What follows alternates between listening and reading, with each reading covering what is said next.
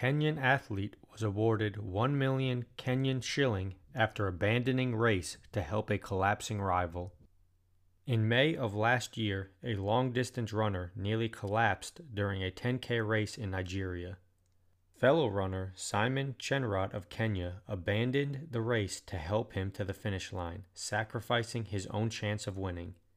Chenrot didn't win, but he finished second, and as a reward for his kindness, he received 1 million Kenyan shilling, which is equivalent to 10,000 US dollars.